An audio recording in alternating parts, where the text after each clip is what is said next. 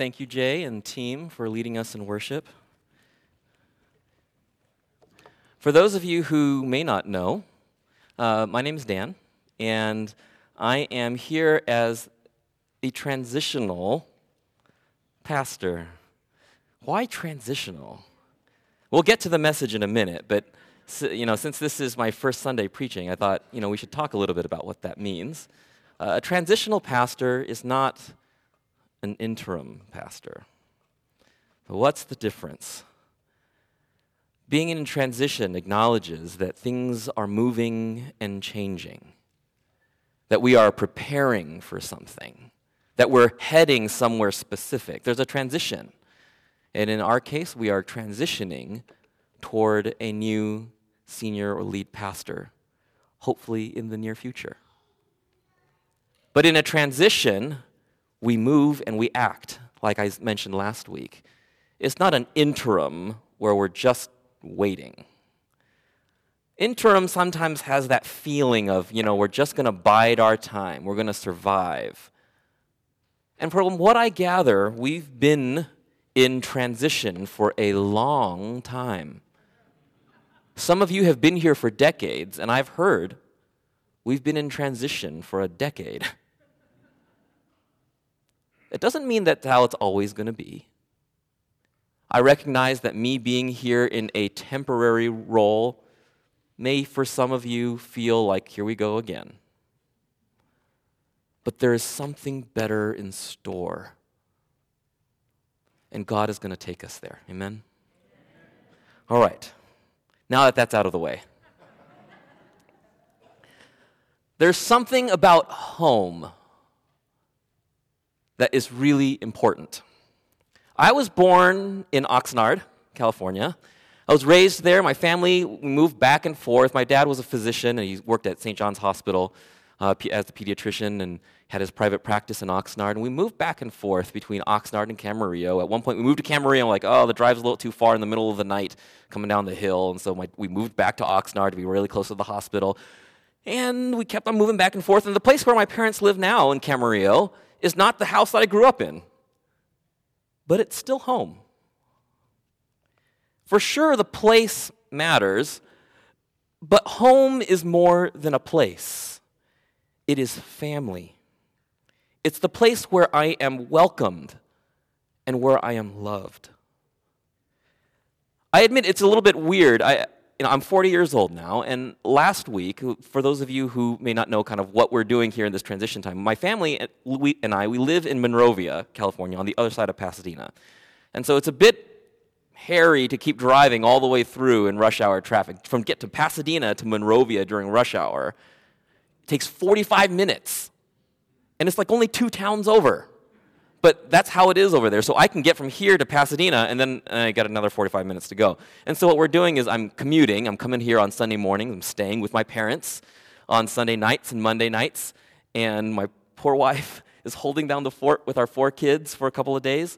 And then I head back as soon as I can on Tuesday to kind of help out and be back with the family. But for those times at home, I go home with my parents. I'm 40 years old. And we go home to visit my parents frequently with the kids, but it feels a little different when it's just me, because I'm like the kid again, right? I go there and I'm a little kid. My mom, she set out dinner and everything, and before I left Monday morning to come here to the office, she set out for me on a little plate 2 fish oil pills and a B complex.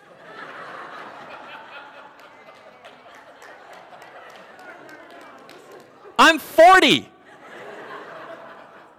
I wanted to give her this look. Can you pull up the Tommy Lee Jones picture? I wanted to give her, I had this look in my heart, okay? You see? Like, for real? But all joking aside, there's something important that's going on there, and that is, I am home. I am loved, and I am cared for. I know it's okay. I took the pills, okay? And I smiled, and I thanked my mom. And I did it because I know it comes in the context of love and care. Now, I know that I'm pretty lucky. It's something that I don't want to ever take for granted. It's something that a lot of people don't have. where home is a place of safety and joy. There are strained family dynamics, histories of mistrust, and in some cases, histories of abuse. What should be home is not always home for everyone. And I want to acknowledge that. But even in those situations, we understand what home is supposed to be. We know that it's not right when it's broken. When home is broken, it is devastating. Things fall apart. Our emotions are all awry. And it is such a difficult thing to go through when home is broken. But when it's restored, well, that is the story of Christ's mission. Today we're going to look and turn to what is, for many of us, a very familiar passage of Scripture. We're going to look at what's traditionally called the prodigal son or the lost son, a parable that's found in Luke chapter 15. And as we'll see, the story is a lot more than just about a child who loses his way. Instead, we're going to see that it is essentially about God's extravagant love that is available to all of us. Now, we're going to spend 3 weeks in this passage. I hope that's okay with you. We're going to look at it from a few different perspectives. But first, we're going to read. If you want to turn there in your Bibles, you may. Otherwise, the words will be on the screen. Luke chapter 15, beginning in verse 11. Today, we're going to go to verse 24. We'll keep picking up on some of the other verses next week and the week following. Jesus continued, "There was a man who had 2 sons. The younger one said to his father, 'Father, give me my share of the estate.' Some translations say, 'my inheritance.' So he divided his property between them. Not long after that, the younger son got together all he had and set off for a distant country, and there squandered his wealth in wild living." Let's see. After he had spent everything, there was a severe famine in the whole country, and he began to be in need. So he went and hired himself out to a citizen of the country who sent him to his fields to feed the pigs. He longed to fill his stomach with the pods, not the mods, the pods that the pigs were eating, but no one gave him anything. And when he came to his senses, he said, "How many of my father's hired servants have food to spare, and here I am starving to death? I will set out and go back to my father and say to him, 'Father, I have sinned against heaven and against you. I am no longer worthy to be called your son. Make me like one of your hired servants.' So he got up and went to his father. But while he was still a long way off, his father saw him and was filled with compassion for him. He ran to his son, threw his arms around him, and kissed him. The son said to him, 'Father, I have sinned against heaven and against you. I am no longer worthy to be called your son.' But the father said to his servants, 'Quick, bring out the best robe and put it on him. Put a ring on his finger and sandals on his feet. Bring the fattened calf and kill it. Let's have a feast and celebrate. For this son of mine was dead and is alive again. He was lost and is found.' So they began to celebrate." Before we continue on, let's pray. Father, we ask that you would be with us today. Help us to engage with the text. For some of us, coming to familiar passages can be difficult because we just keep thinking about the same things we've always thought about the passage. God, help us to be open. Help us to hear and listen to you again today. In Christ's name, amen. This story demonstrates through 3 central characters. We haven't gotten to the older son yet, which is later on in the text. There's a young man, the younger son, another young man, the older son, and a father figure. And through these 3 figures, the story demonstrates that God's invitation to come home and be a part of his family is given to all. It's an invitation that is extended because God's extravagant love is available to all of us, no matter who we are, where we've been, and what we've been through. God's extravagant love is available to all of us. And today, we're going to look at the younger son. We're going to focus our attention on this character. And then next week, we'll look at the older child. And then the week after that, we'll focus our attention on the father figure in the passage. Today, we're going to look at the younger son, and I invite you to consider how you relate to this young man. After all, as the Bible says in Isaiah 53, all we like sheep have gone astray. No matter how long you have journeyed in the faith, we continue to stumble and get up and stumble and get up. We find our hearts wandering away, and it is easy for us, particularly those of you who have been Christians for a long time, to come to a text like this and think about some wayward child somewhere else. You might think of your own child. But let's think for today about us. And I want to just make two main observations. I'm going to have to get used to this stage. Two observations about this character, this younger child. What this younger child does, this wayward child in this text, what he does is he rejects his family. This is more than a story about a young man asking for some money. It's more than a simple, I want to strike out on my own and be independent. Please support me. It's a lot more than that. You know, nowadays, in American or majority American culture, if you went to a parent and asked for your inheritance, it would still be kind of rude, right? Even today, it's rude. It's a little uncalled for. You know, many of you here are grandparents or parents of adult children. Imagine having your adult child coming to you and saying, okay, I'm ready for my inheritance. Right? Well, it'd be complicated because you still have, in your will, the estate that you're still living in, it's a little bit complicated.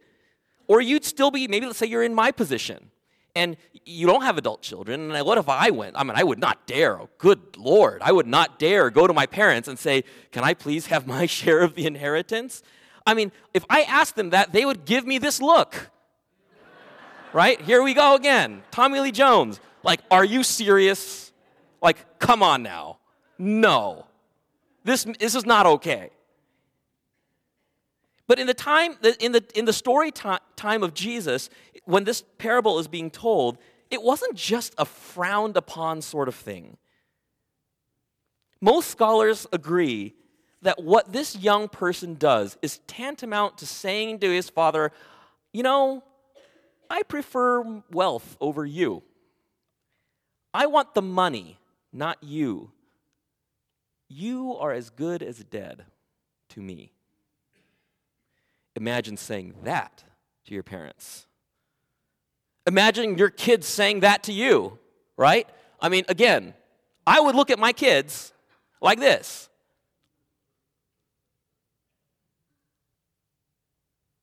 Why is this such a grave offense?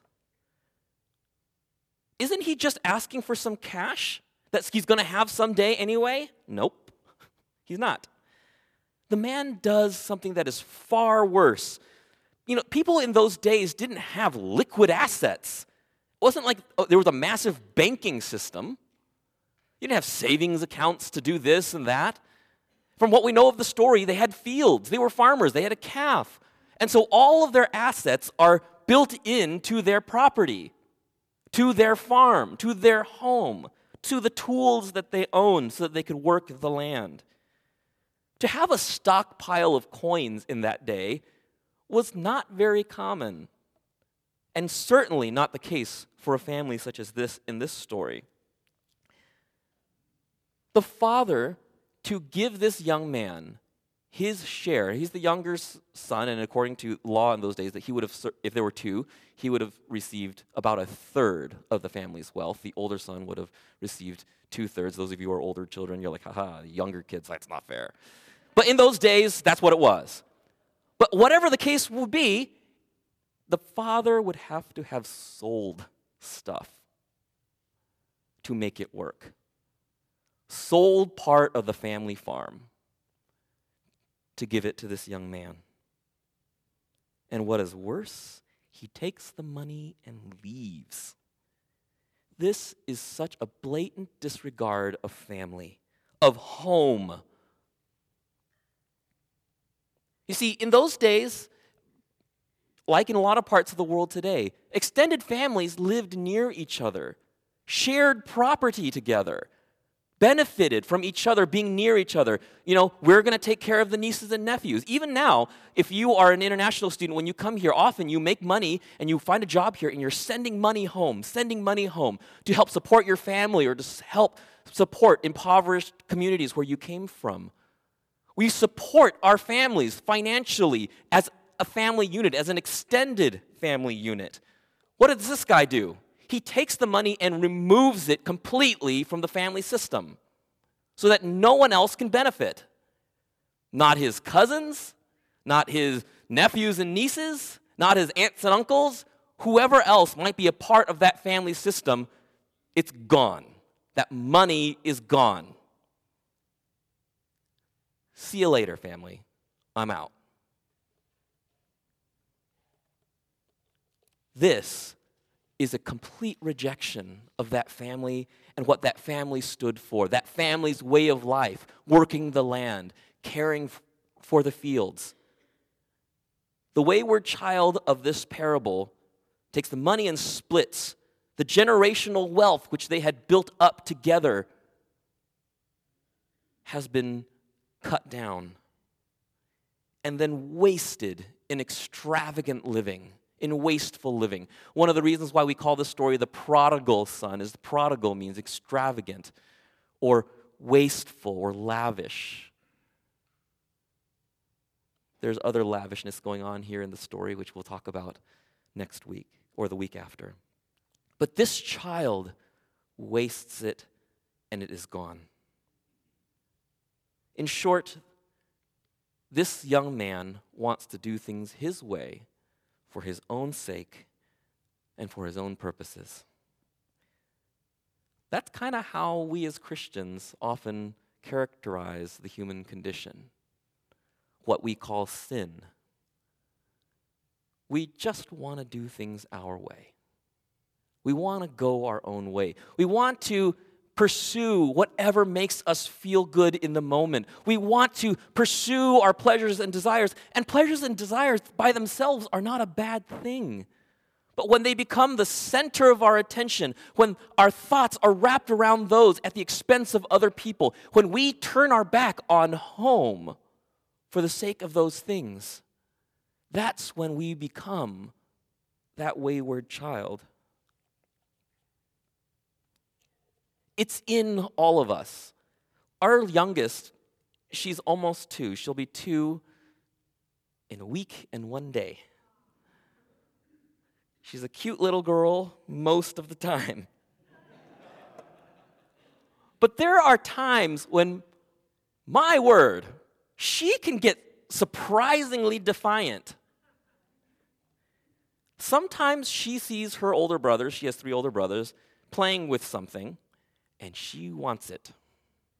And she'll walk right up to them and grab it from their hand. And as soon as they say, "No, you can't have that," take it back, then she throws a fit. She wants what she wants. Selfishness, self-absorbedness, it's basic to human existence. It is part of the human condition. We all, like sheep, have gone astray because we look at ourselves and we say, "I want to do whatever I want to do. Don't tell me what to do."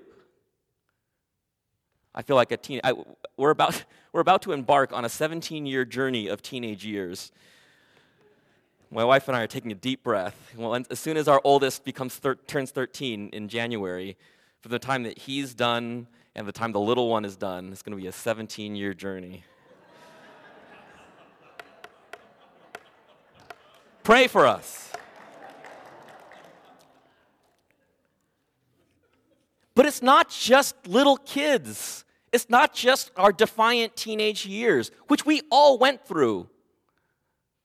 It is all of us that have this sort of streak of wanting to do whatever makes us feel good. It's the reason why sometimes we don't help when we should. It's the reason why when we see other people in need or in suffering, it's a little bit too much of an inconvenience for us to get involved, so we don't. It is because we are concerned about ourselves. this wayward child rejected the family. And what else he does is in coming back, his motivations are not particularly clear. Mixed motivations. What do I mean by that? Let me give you an example. When I was in college, I was really into this girl. Her name was Maureen. She is now my wife.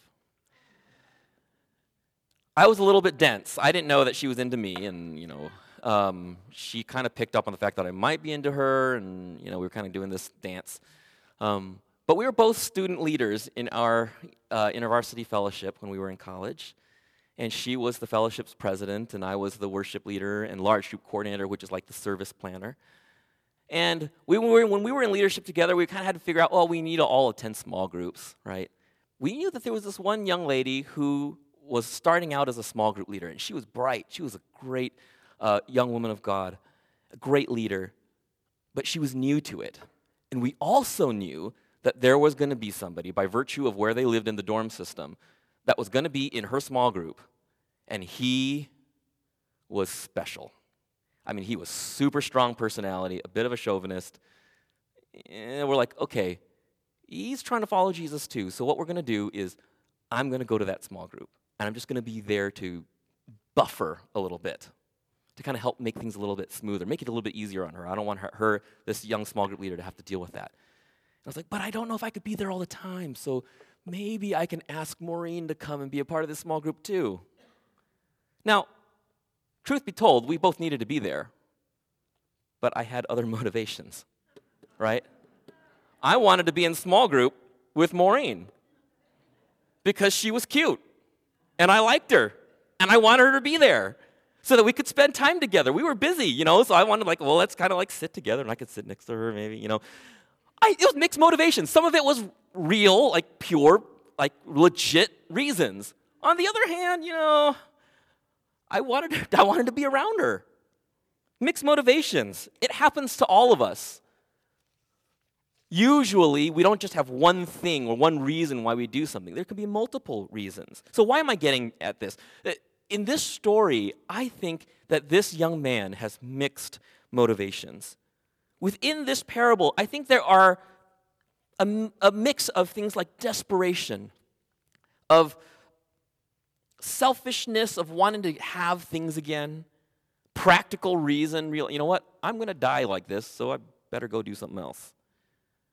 Maybe he was really sorry, or maybe he was just trying to survive. We don't know. The manner in which this wayward child returns has been hotly debated by scholars for a long time. Some people take the traditional view that he really is repentant. He's coming down on his knees. But you know what? We cannot read tone of voice into this now that we're reading it so many years later. That's one of the problems difficulties of social media. You tweet something or you put something on Facebook, you can't put inflection in there. You can't put your sly little grin when you're making a joke. And then, nobody gets it, and then people are mad. Right? What if this story was read differently? Bear with me on this, okay? What if he's there in the pigsty, and he's kind of thinking about what's going to happen next, and he thinks, how many of my father's hired servants, have food to spare, and here I am starving to death? I will set out and go to my father and say to him, Father, I've sinned against you. He's kind of rolling his eyes. I'm not worthy to be called your son. What if that was his approach? At least when he's thinking it, and when he gets there, he's very serious. We don't know. That part of the story, the things that would let us know exactly his posture, which is the next part of the story, what his life is like after he's been welcomed home, we don't get it. We don't get that part of the story. It's left vague. The tone matters, but we don't know what that tone is. And my point is this. What if he's putting up a front?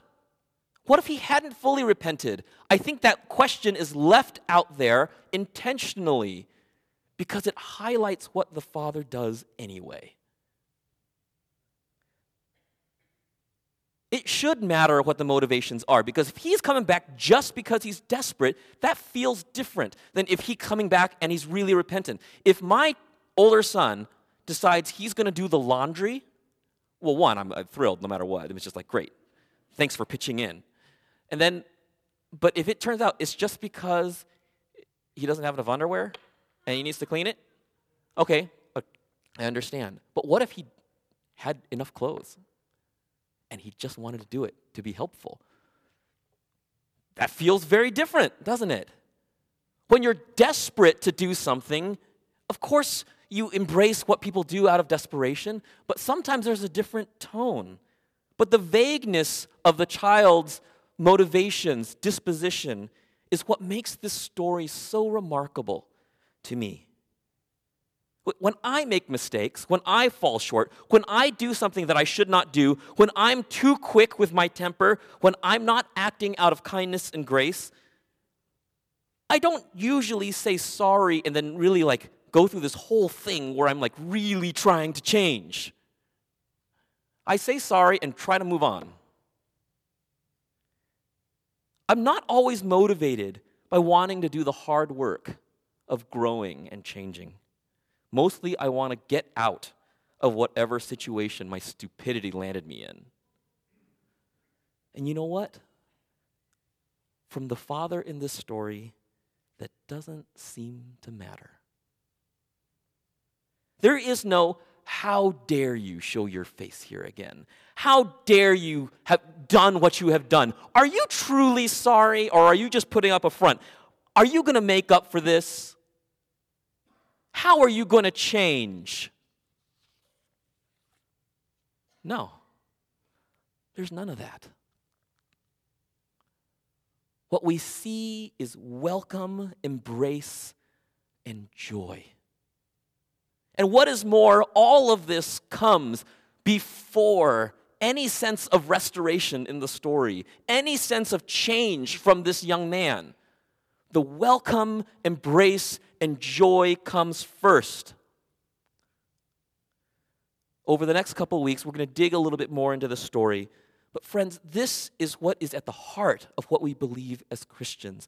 That God gives us and offers to us an extravagant love without condition. The story of this younger child is a story of a wayward child that is being invited back home. It's a story that's a mess of vagaries, of how sin and motivations are mixed and unclear, how sometimes we're just out to save our own hides. But this is the beauty of what we believe. Being welcomed home, receiving grace and love is not dependent on the quality of our sorries or the trajectory of our repentance. If it was, I suspect all of us, would be hopeless. God's love is not conditional like that, dependent upon our motivations. God's love is available to all of us, no matter where you have been, no matter what you have done, no matter what the internal dialogue is in our heads that nobody else sees. No matter the color of our skin, no matter the wealth that we have, our level of education, our gender, God loves us all. We are like that wayward child. Even those who have journeyed in the faith for a long time, no one's perfect. We have all strayed. But to all of us, the invitation is simple. It's unconditional and it is pure. No matter how desperate or how genuine, God's offer is there to come home. Come home. The kind of home that you should have, where you are loved, cared for, and embraced. Come home, wayward children.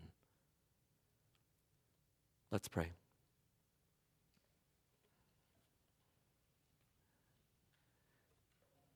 Lord, I am so thankful that your grace and forgiveness does not depend on me. that I could still be a mess. I could still be stumbling over things, doing the wrong things, saying the wrong things, offending people. And yet you still love me. I can lose my temper and you still love me. I can be unkind or ungenerous. I could sin by things that I have done or things that I have left undone. Yet your grace is sufficient. Thank you, Lord, for inviting me home. Thank you for inviting all of us home. Amen.